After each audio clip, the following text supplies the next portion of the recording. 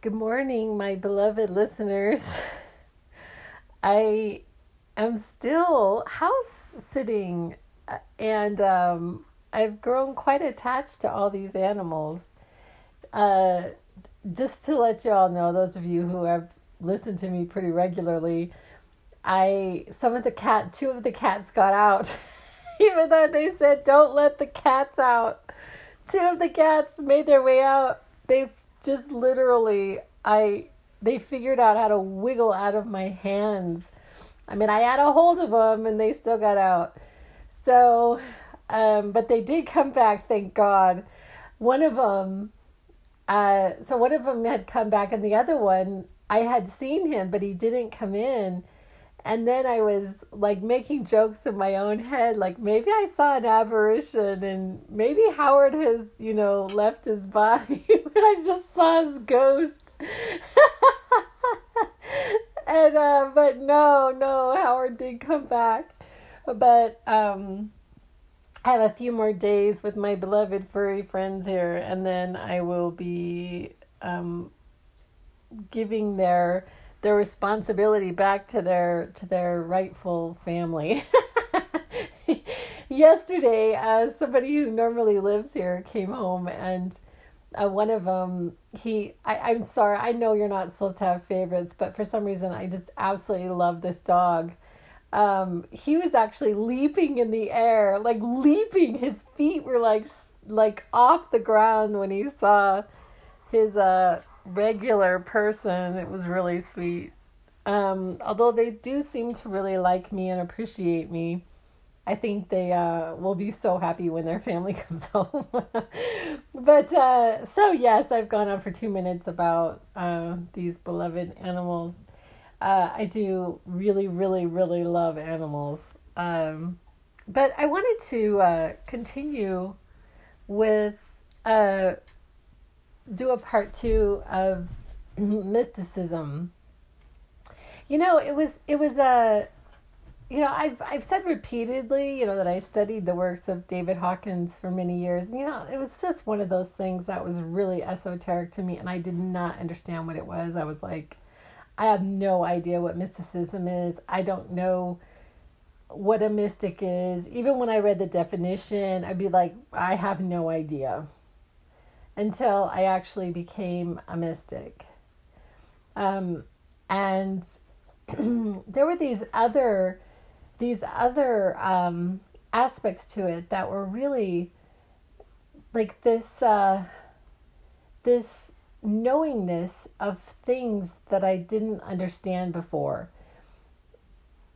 I explain it like it really is sort of like this onion.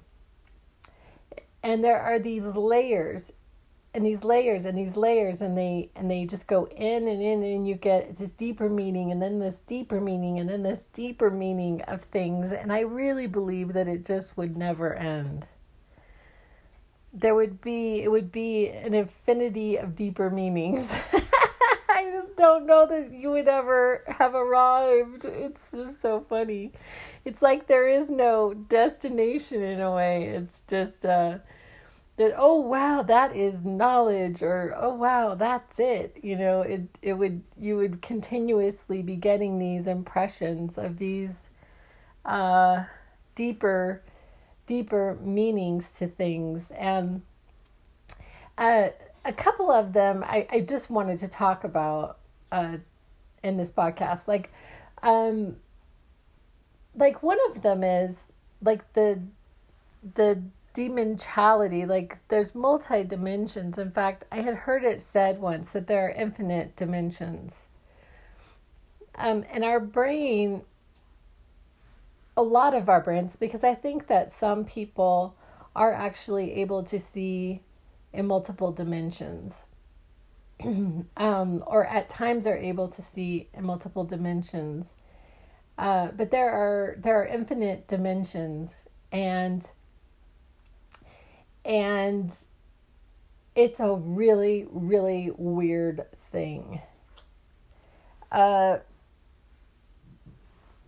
In the sense that, our brains, for our survival, have been set up to see what they call this third dimension reality.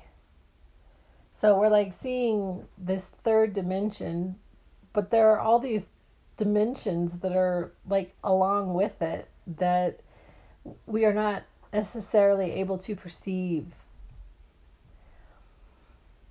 Some people, I believe, are able to perceive in other dimensions. And I have had just a little nibble on this. I'm just going to say that I actually have had more of a sense of of these like dimensions rather than I could actually say that I delve into these dimensions. I'm so sorry. Okay, and one of the aspects about this that is really, really, really freaky is so there is this idea that there are versions of us, like so many versions of us, and like that every single time that we make a choice, which I think we're making choices a lot more than we even understand.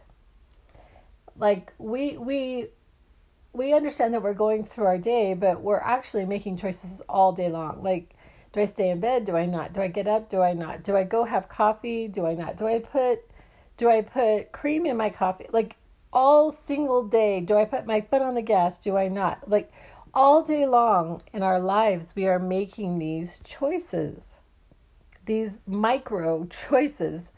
Bam, bam, bam. And the majority of them are pretty simple and pretty easy. Yeah, I like to have cream in my coffee. And it's not really, any big deal. But there are some people who believe, or some theories that say that part of us that made the other choice it has splintered off into a different, possibly a different dimension. And this is like a really, really freaky, crazy thing to say. But what I started to see that I had never seen before was this idea, and I'd heard about this, like, of these parallel lives, and I started to see them. I started to actually see people in like their parallel lifeness. And all around town, I would like, oh yeah, that person has a parallel life to this person, and that person has a parallel life to this person.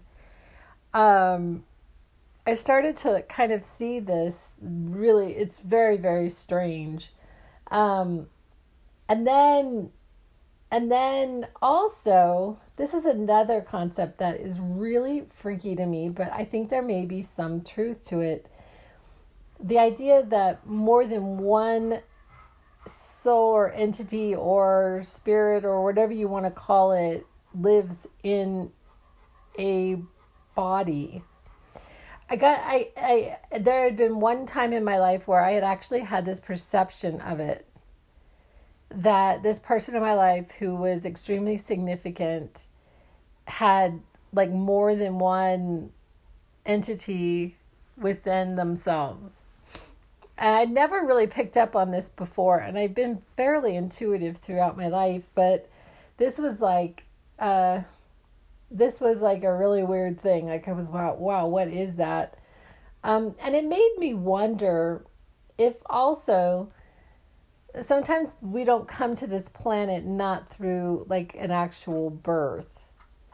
It made me wonder if there are times where perhaps we just shift into, or somebody may shift into another body, and perhaps this was agreed upon before birth. I don't know, but I just had this weird understanding that things are not at all the way we've been taught or the way we perceive them. Because I've talked about this at length, the idea that when a tree falls in a forest, it does not make a sound unless there is a receptor to hear the sound. It will make a wave, but if there's nothing to perceive the wave, there would be no sound. And then my idea is that this is also happening with our vision, which is really weird because, it's a really weird concept to think about because we perceive things and we believe them to be real, but absolutely everything is energy.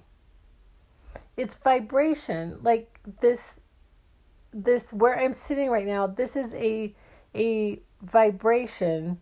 It is vibrating at a certain frequency with which for me to be able to sit. Like my cup is vibrating in such a way that it's able to contain the coffee that is in it. And so these ideas are really, really, really bizarre. They're just so bizarre. But at some point, I started to have this understanding about these things. And then also the idea of time. One night I woke up. A lot of times I wake up and then I have these visuals in my head, these impressions in my head about how things actually go. And conceivably, all timelines, all of these things that we perceive or we have collectively agreed upon happened at a certain year could be simultaneously happening all at the same time. Because great people have discovered that there really is no actual time the way we think of time. There is no time that we think of time. It's not the way we think it is. And so if that's the truth, then we are always in this now. We are always in this now. And so then it's I sit there and I think, then why do we age? And why do we age? And I think, and I've thought about this quite a bit, mostly in myself, having to do with my skin. Because I'll look down and I'll look at my arm and I'll be like, my God, because my hand doesn't really look like my hand. My arm doesn't look like my arm anymore. But our skin is exposed to the sun for so many years, and it starts to, react to that amount of time in the sun. And so then you get these things called age spots. These are darkening, these dark spots. I say age spots because ageism is so frowned upon to be older in our society. The other day I was standing, I was getting dressed, I was sitting there, I was thinking, my sense of privacy and modesty and not really wanting people to see me naked.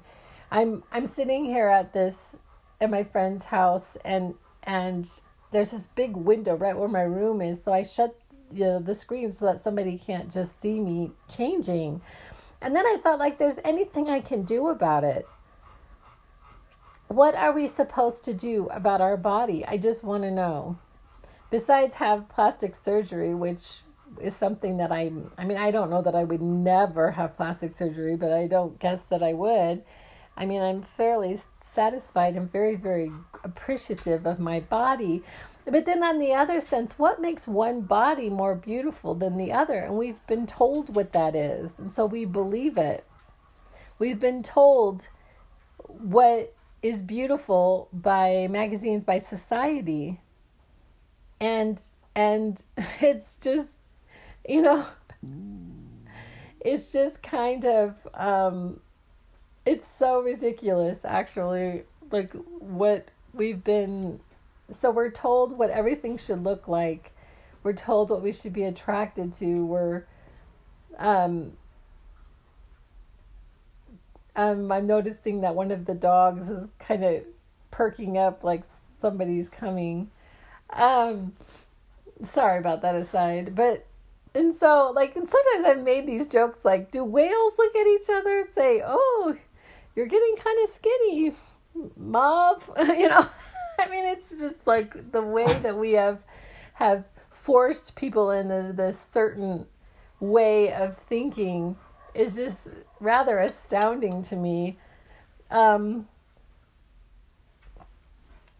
so, like, there's anything I can do about my body, but also about my age. What am I supposed to do about the fact that I was born on this day and this year and that I'm this many years old? What am I to do about it? There's nothing to be done about it except to enjoy it. And I can tell you, one of the things about being my age that I have really, really enjoyed is that when I say something, I have like a certain amount of knowledge about it that I wouldn't have had I been younger because of my life experience.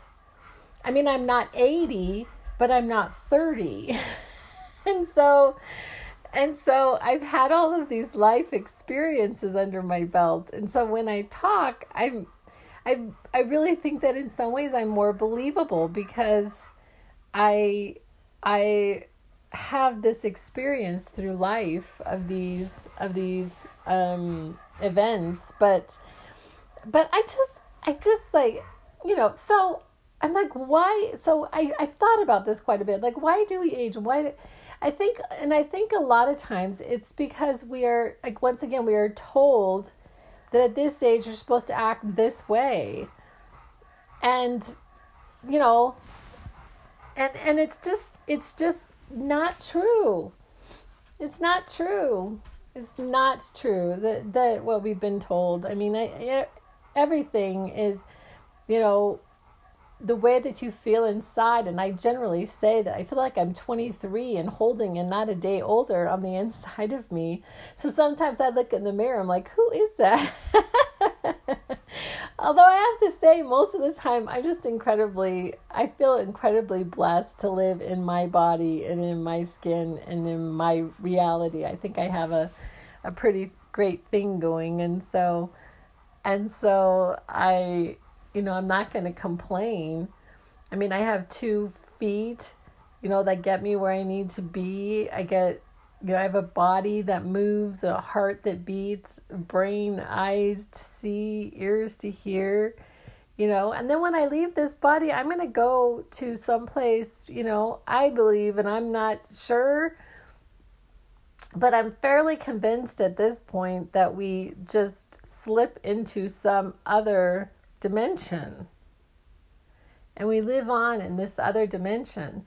And so one of the theories that I have that I haven't had a lot of evidence gathered about this is that once we collectively start to believe that we can see into different dimensions, that we may be able to see our loved ones who have passed. Because this has been one thing that has really, like, throughout my life, I have often wondered and thought just how weird it is that we come to this planet, we're born here, and then we find people, beloved pets, things, plants, we just love them, and then they seem to, like, they die, and then it's like, oh my gosh, the sense of loss. But they really do just go on into another adventure. And I was thinking what a game changer it would be if we could actually see them in that other dimension. But then I just had this thought that perhaps they just really want a different experience, and that experience may not include us, which is sad. Perhaps they really did they wanted a whole new adventure. They didn't want an adventure with us. I just had that thought. I'm not sure it's true. It's just funny. But I do think that there is more choice in it than we would ever like to imagine, I need to finish. I wrote this or worked on this trilogy that I have not finished, and one of them is this idea of the payoff of death, or like pending death. And I see this on, like, I've been really vocal about the fact that I really, really love my TikTok app. I just absolutely love it. And what I've noticed is that a lot of people, there is a lot of people get more famous, more TikTok famous, as they put it, if they are really raw about the events in their life, and most of the time they're seemingly negative. My narcissistic husband tried to kill me. I have stage 4 cancer. They said I'm gonna die. I mean, just these series of negativity, and I really think, and this sounds very, very calloused, but I think quite the opposite of just really falling in love with our life. Seeing life really as a gift, and what am I going to do with it? I mean, what am I going to do with it? Am I going to continue to stay with this person? And then in some cases, I'm starting to see this huge amount of money exchange on TikTok. And some of them I think are legitimate, but some of them I don't know. This could be completely staged so that people will send these people money. And it sounds really, really like a horrible thing, but like, I've had people over the last 2 years on multiple occasions try to scam me out of money. And so I'm a little bit more skeptical, when somebody asks for money. Some of them, I feel like they're absolutely legitimate, and I would be willing to give them, support them.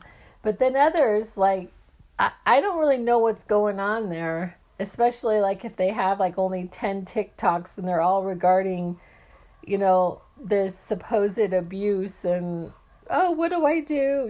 And then they set up a Venmo and people start sending the money. I know this is an aside, but there is this whole culture around the negativity that we are really quite addicted to. Like true crime, or like crime shows, CSI Miami. Weren't there like 15 kind, on TV with people and horrible things going on? And it's like, I just don't know that this would be the best thing to be focused on, is what I'm trying to say. But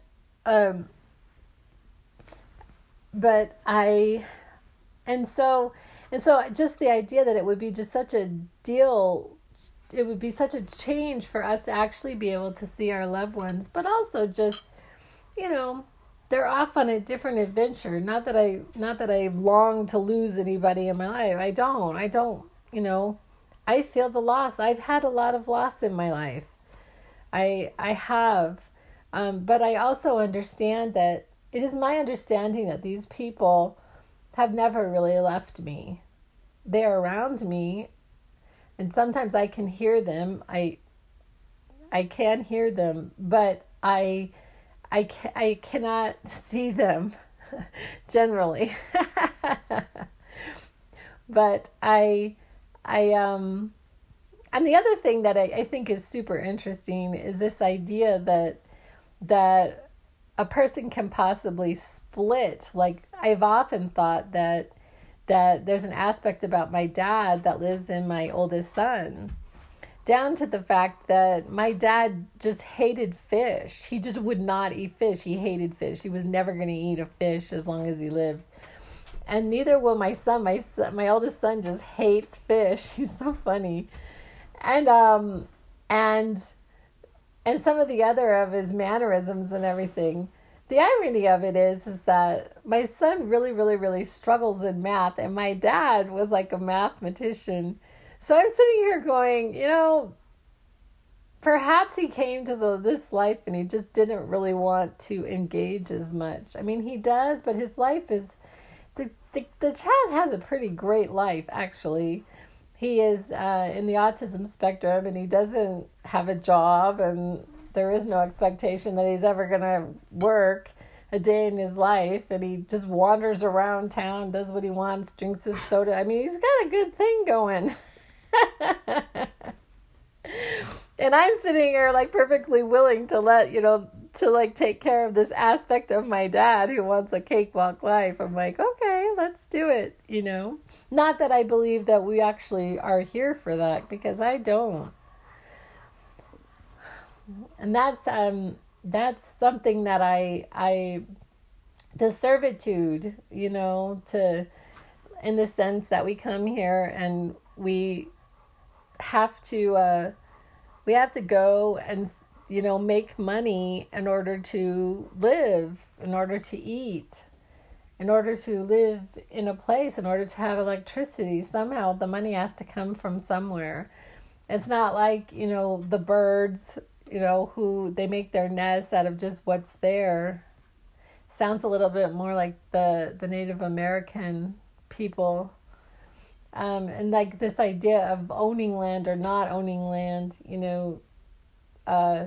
for I guess they do have their little territories, though, right? They have their territory. Get out of my space. This is my hangout. And birds, and so they do kind of claim their spot, which I understand. But anyway, so this whole idea that we come here to, and I think that this paradigm that I'm hoping is going to shift, which I got this impression of this shift, would be that people would just do what they really enjoy doing, and money would come to them from doing that. Painting and singing and doing resin and artistic things, and even not, healers and people like to build houses. And I mean, we need all kinds of people who love carpentry. I mean, there's people who absolutely love to paint, even walls, they like to make something more beautiful. There's people who like to put down flooring. They love, that industry.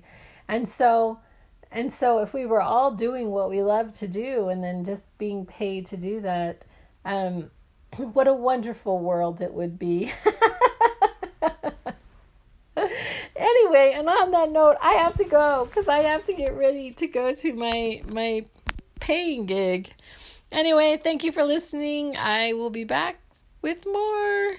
And that's a wrap.